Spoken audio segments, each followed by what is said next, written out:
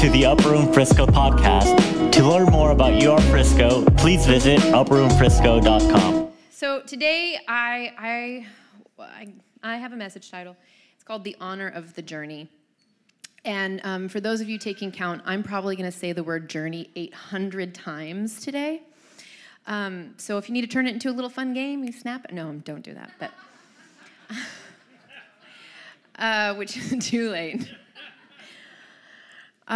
This message has been different for me, the way that it's come together. It feels less linear than it does kind of like having a conversation, except, you guys don't talk and I talk.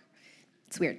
But we're going to amble through, because what is a journey if not, it's kind of unpredictable. Lots of different things happen. We're going to talk through a lot of the things that happen on our journey. Everyone in this room right now is on a journey of some kind, be it valley, mountain, or somewhere in between.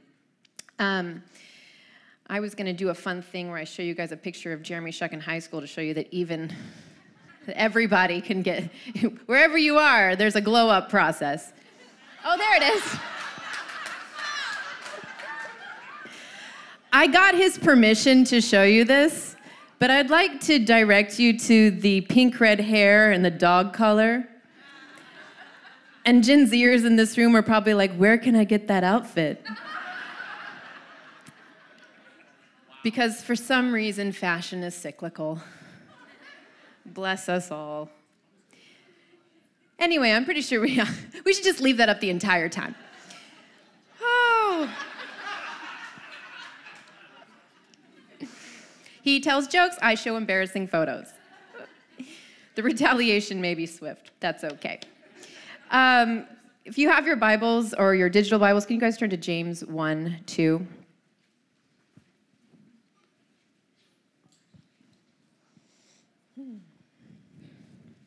James 1. Consider it pure joy, my brothers and sisters, whenever you face trials of many kinds. Guys, say many kinds. Many kinds. Because you know that the testing of your faith produces perseverance, and let perseverance finish its work so that you may be mature and complete, not lacking anything. Many kinds. Life is not just one journey, it's many journeys. It's one big journey with many journeys in between, right? And there's not a single biblical hero in the Bible that didn't have to go through a process, didn't have to go through a journey. And so I want to talk about, again, those things that come up during this process. Jeremy and Rafi, they started writing this song this last year during our song labs that we had, and this line that they wrote goes, the mountain's only beautiful because you can see the valley from the heavens. Because there's something really beautiful about wanting to get to that mountain, and getting at the top, and then what are you looking at? You're looking at where you've been. So let's talk about some of the things that happen when we're trying to get up there, right? Sometimes we can micromanage the journey, which just means that we're trying to work the process instead of letting the process work us, which is also known as we're trying to work God instead of letting God work us. And that's what Pharisees do. They create a formula that if I can do X, Y, and Z, then the pain can stop. I once went through 2 very hard seasons back to back. And you know how it is, like when you get through a hard season and you taste the fresh air of like, oh my gosh, it might be lessening. You start to feel a little bit of like, you start to kind of like be able to let your guard down a little bit. And then wham, came another season that was really, really hard. And what I started realizing during that second season, which was that I was trying to utilize the keys that had gotten me through the first season in the second season. Because I was trying to turn my victory, the tools that God had given me, into a formula rather than letting him walk me through the process. He wasn't looking for an exit sign. He was looking for a way to walk with me. Here are some signs that you may be micromanaging. We use pre-made boxed answers when it comes to pain. It is hard to sit in mystery when we can't explain something. I was sitting right here in this chair over here in this room 3 years ago when I got a text that my sister had stopped breathing. And over the next week, a lot of well-meaning people wanted to give me really simple answers for something that was really complicated and mysterious and hid it in the heart of God. Another sign is we rush past pain. Not many of us were raised to really understand what we're feeling in a moment. A lot of times we go through the process of pain or a journey, and we can't really identify what it is that's going on in us. We haven't really been taught to stop and say, what am I feeling? And then to go further and say, what do I need? And then to ask the Lord, where are you? These 3 questions have become vital in my walk and journey with the Lord. As things come up in our lives, as they become opportunities for freedom. That's what triggers are. They're there to let you know that something's not okay and there's actually an opportunity to get free. Something else that we do is we don't know how to rest. We keep busy so that we don't have to notice or feel for very long. If I can just stay busy enough, if I can do enough for God, that's the holy version of avoiding pain. Doing God stuff. Another sign of micromanaging is we want to police the process of others.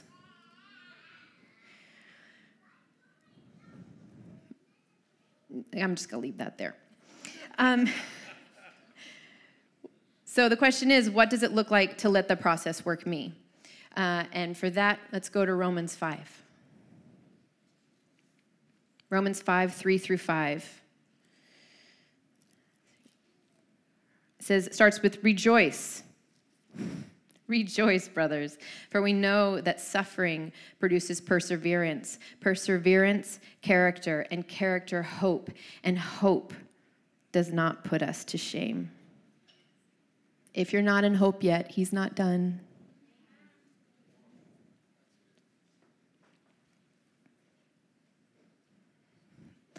Or what happens when the outcome doesn't look like what we expected, what we wanted. He's not done.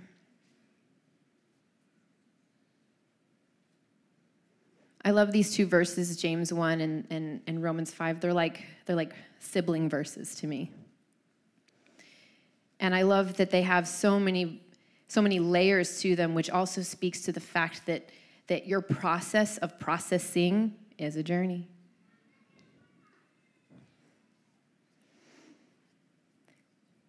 Trust is, I have this proposal for you. Trust is only built through conflict.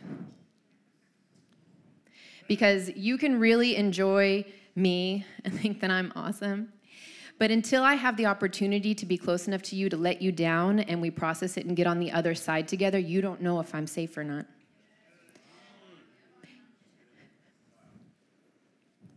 God did this with Moses. He did it with Ezekiel.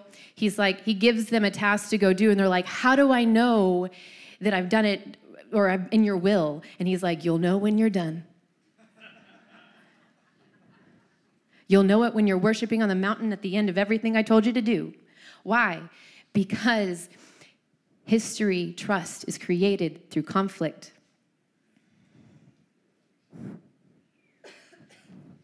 There is no substitute for history with people. So there's the verse that says faith comes by hearing, and hearing by the word of God. Who's the word of God? Jesus. And so when we're hearing Jesus, when we are remembering Jesus, when, like Liz said, we are speaking out our testimonies of our victories in Jesus, it creates what? Faith. We've heard it, and it becomes produced within us. The power of our testimony. Well, and sometimes we make a mess. And sometimes we go back around a mountain. And some people would say, well, we are Christians who have the Holy Spirit. Shouldn't we be better?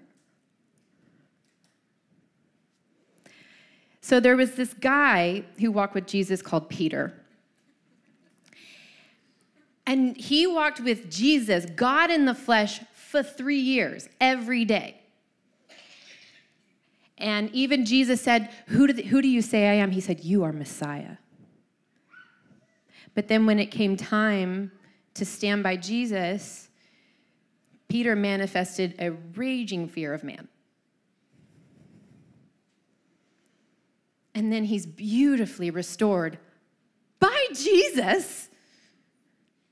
God in the flesh. You guys, most of us would love to have 5 minutes with Jesus in bodily form, okay? He got 3 years. And he's restored beautifully by Jesus. The Catholics consider Peter the first pope. I learned that last year. Very cool.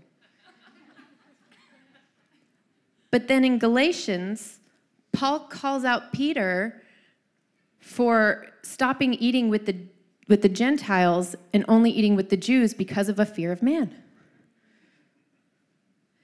Jesus and Holy Spirit didn't fix that?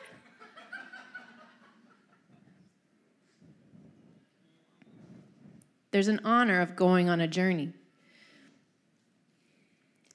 I have this metaphor that I like to use. Have you ever been in the kitchen and dropped glass? Anyone dropped a glass in the kitchen? You know you're gonna be there a while. Because you don't just pick it up. You don't even just sweep it up. You gotta get out a mop and a vacuum, because if you leave one little sliver, it's gonna hurt like heck. And not only that, but a month later, you're gonna find pieces of it in the living room. It travels really, really far. For me, I use it as a metaphor for pain, for trauma. Because a lot of times it doesn't get totally gone in the first swoop. You get most of it. But sometimes there's these little bitty slivers that need further passes to pick up. And it's funny how those tiny little slivers can actually be more painful than the bigger pieces. And then sometimes you realize that this pain or this trauma, this piece of your past or your journey, is over in a whole different area of your life, popping up its head going, hey, I'm over here too.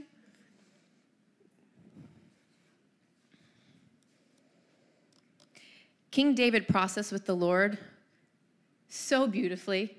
It's more than you can find anyone else in the Bible. And what I love about his Psalms is you have a lament psalm right next to a victory psalm. He wasn't afraid to live in tension with the Lord. In fact, it actually gained him the title of friend of God.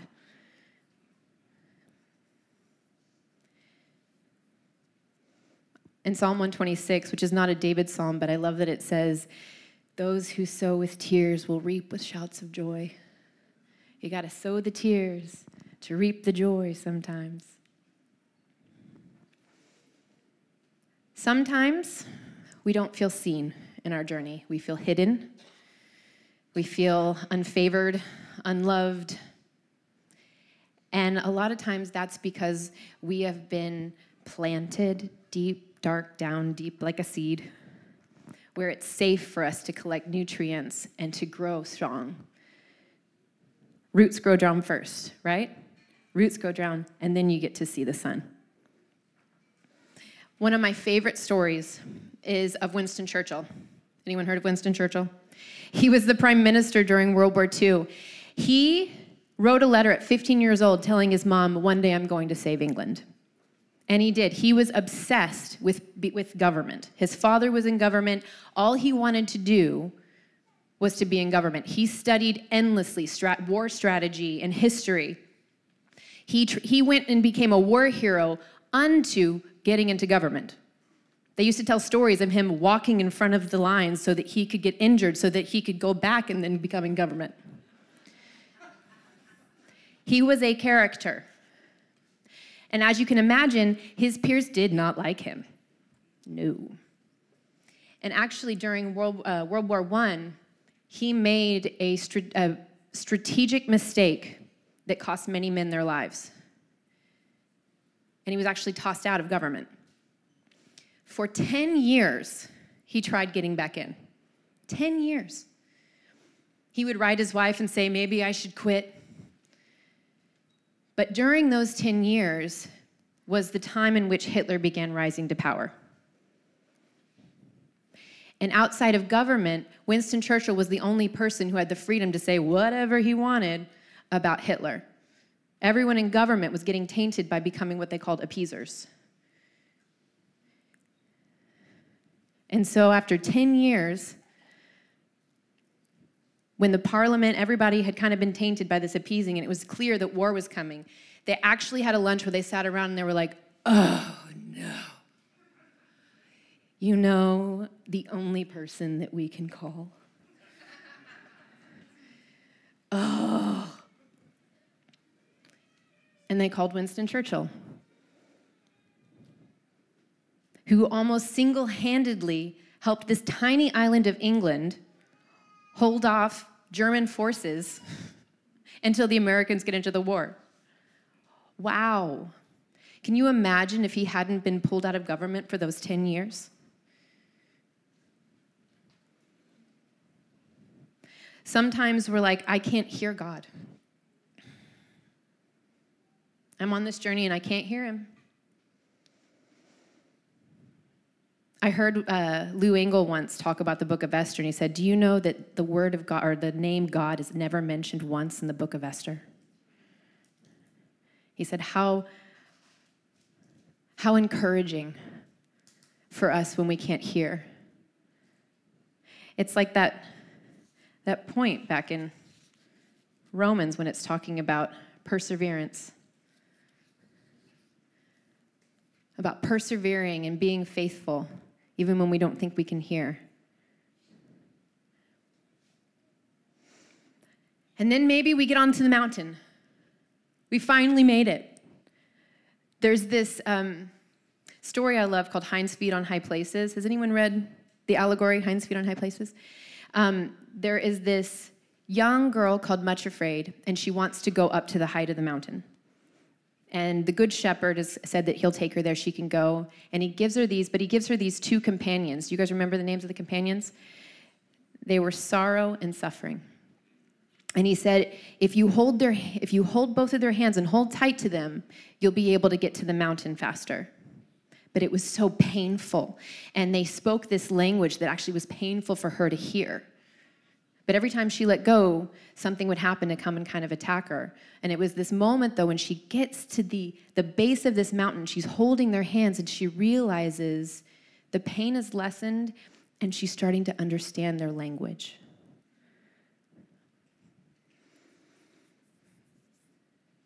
I was talking about the glass earlier. All that glass that kind of gets picked up, I don't believe it gets thrown away. I don't think it gets wasted. Have you guys ever been to an older church and seen like a stained glass window? Where all this beautiful glass has had to be broken in order to be put back together to tell a story? Getting on that mountain, it's important for us to learn how to rest, but it's also important for us to learn how to help other people get up there. And then at some point, we start dreaming again about going back down into the valley to conquer a different mountain.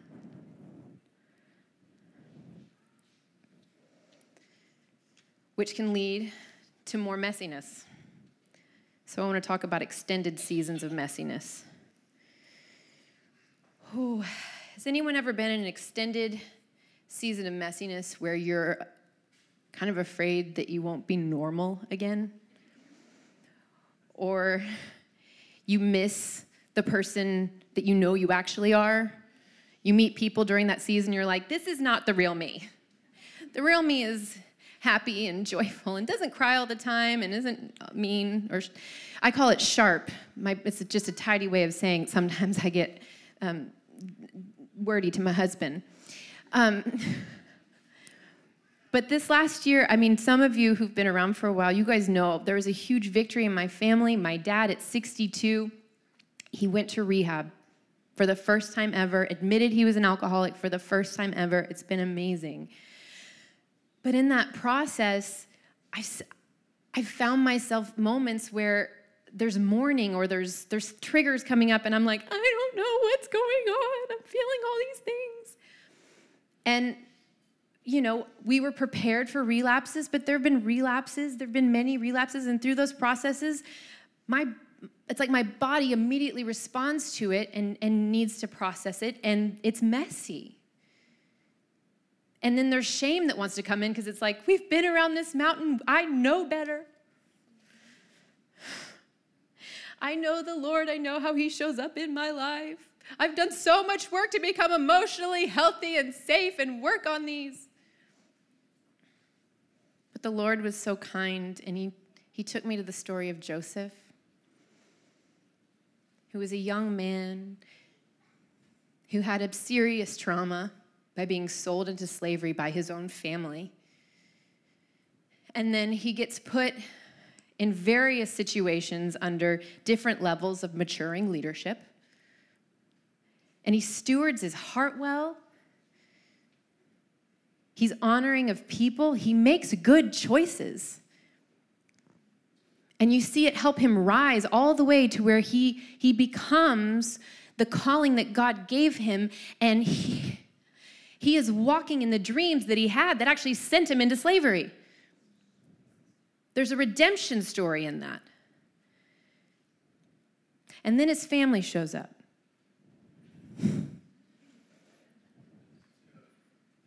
Y'all know where I'm going. And he can't escape the trauma of his childhood, despite the fact that he is called, that he is walking in the things that he's supposed to, that he's made all the right choices.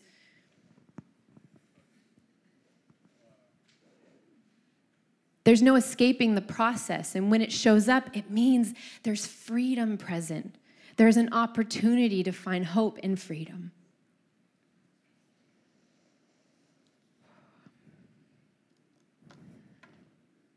I want to encourage anybody that's in a season of extended messiness that you won't always feel this way. I say it because even though you may know it, you need to hear it. It won't be this way always.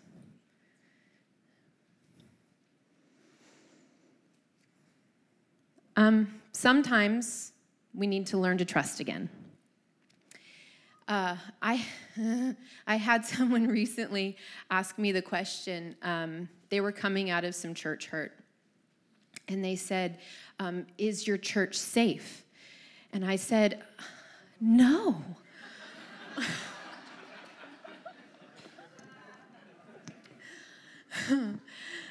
That's not what God promised.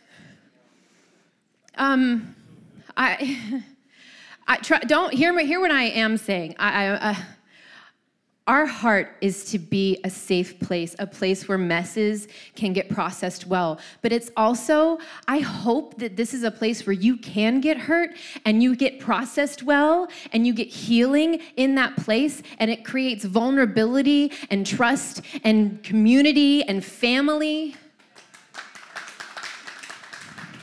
Because that's what Jesus said. In this world, you will have trouble, but I have overcome the world. Do you remember in Chronicles of Narnia, Susan finds out that they're going to see a lion, and she says, is he safe? And the beaver says, of course not, but he's good.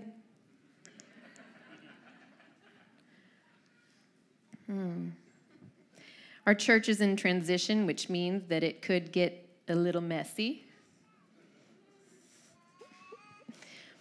That's why I'm so glad that I'm not the leader, he is. Whew. Why did the disciples act so dumb and ask so many stupid questions? Because they could. Because his love, it was this all-consuming, you can act stupid and I'm still gonna love you kind of love. Unconditional, Too many of us, we have not had an experience with unconditional love. An experience with that God who won't give up on you. Through people that won't give up on you.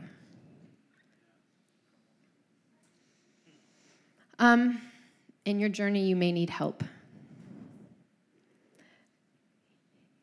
Even Jesus had help carrying the cross.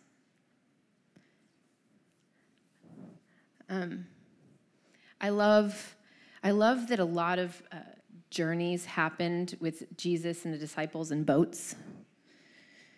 You have the time when the storm was raging and they're all freaking out and Jesus is sleeping. And they wake him up and he calms the storm. And I heard someone very prophetic once say, he's like, well, then they had to row.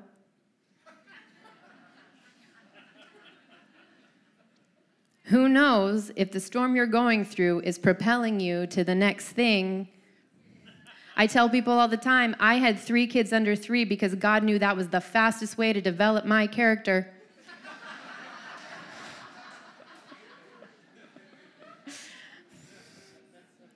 There's a lot of stuff that came out of me during those few years.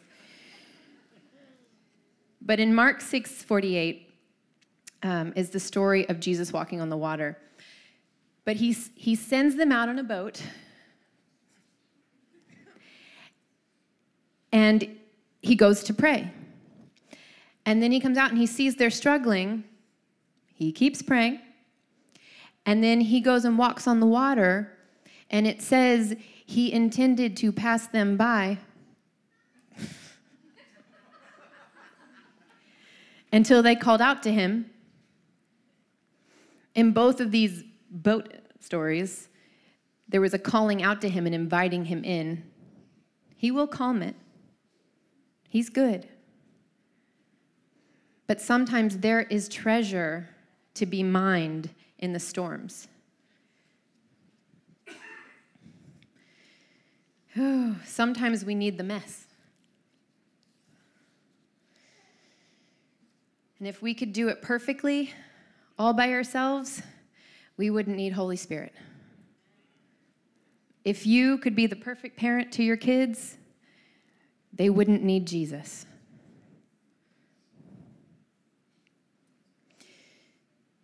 Is God love? Yeah. Is love powerful?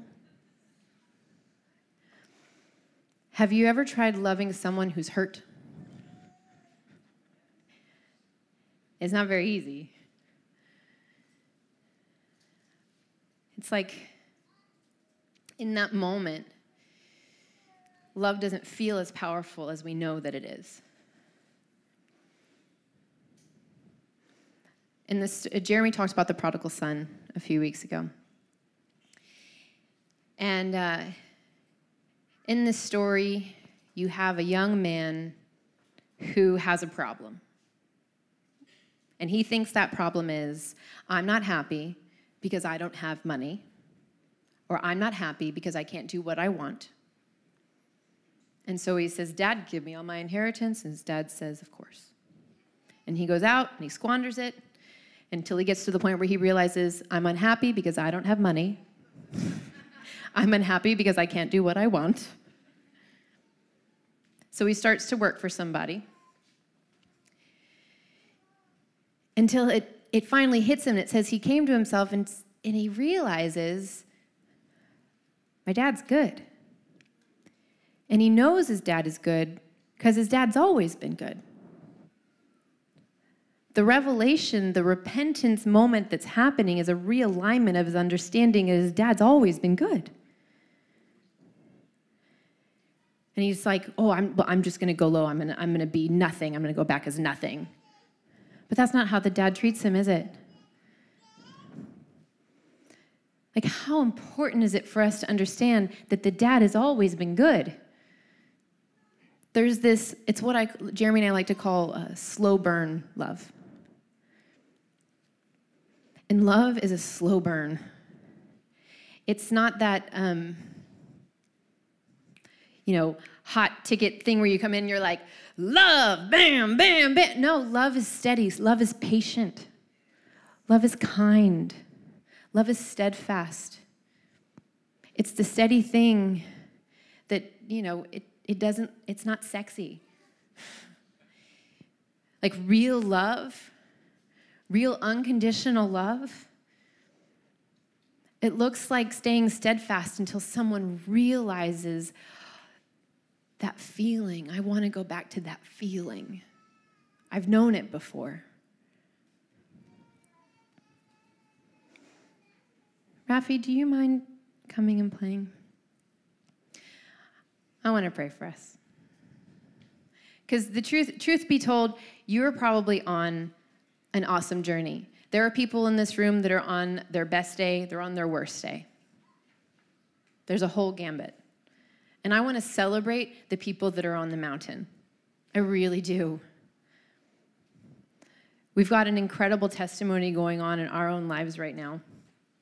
There's this song that Jeremy wrote like 7 years ago.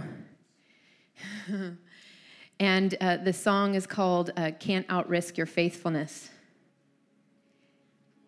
And 5 years ago, on a wing and a prayer and that song and a testimony and prophetic words, we set out to go and plant a church in California.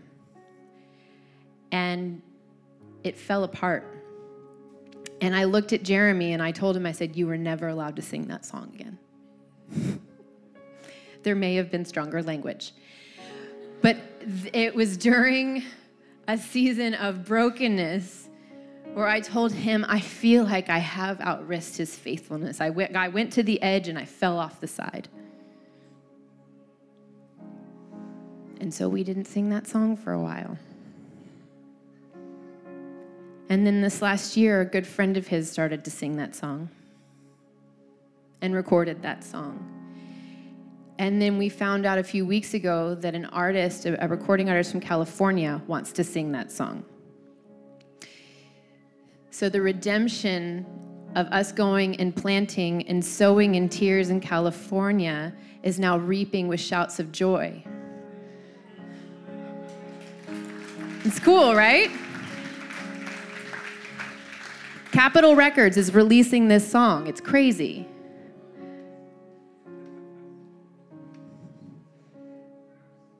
But that was 7 years ago, So when I tell you hope does not put us to shame, that's my testimony to share with you. But everybody in here has a testimony of something like that. And we need to hear those testimonies. The people in your world and your small groups need to hear those testimonies. So would you guys stand with me?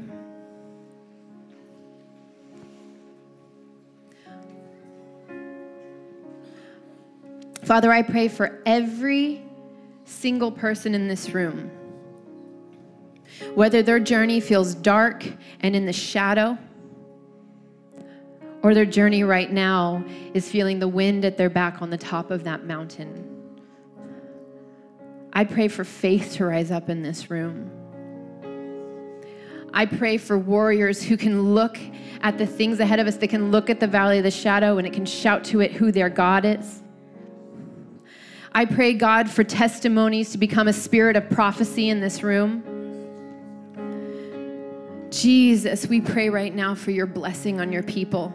God, I ask that this would be a room full of people of victories, of testimonies.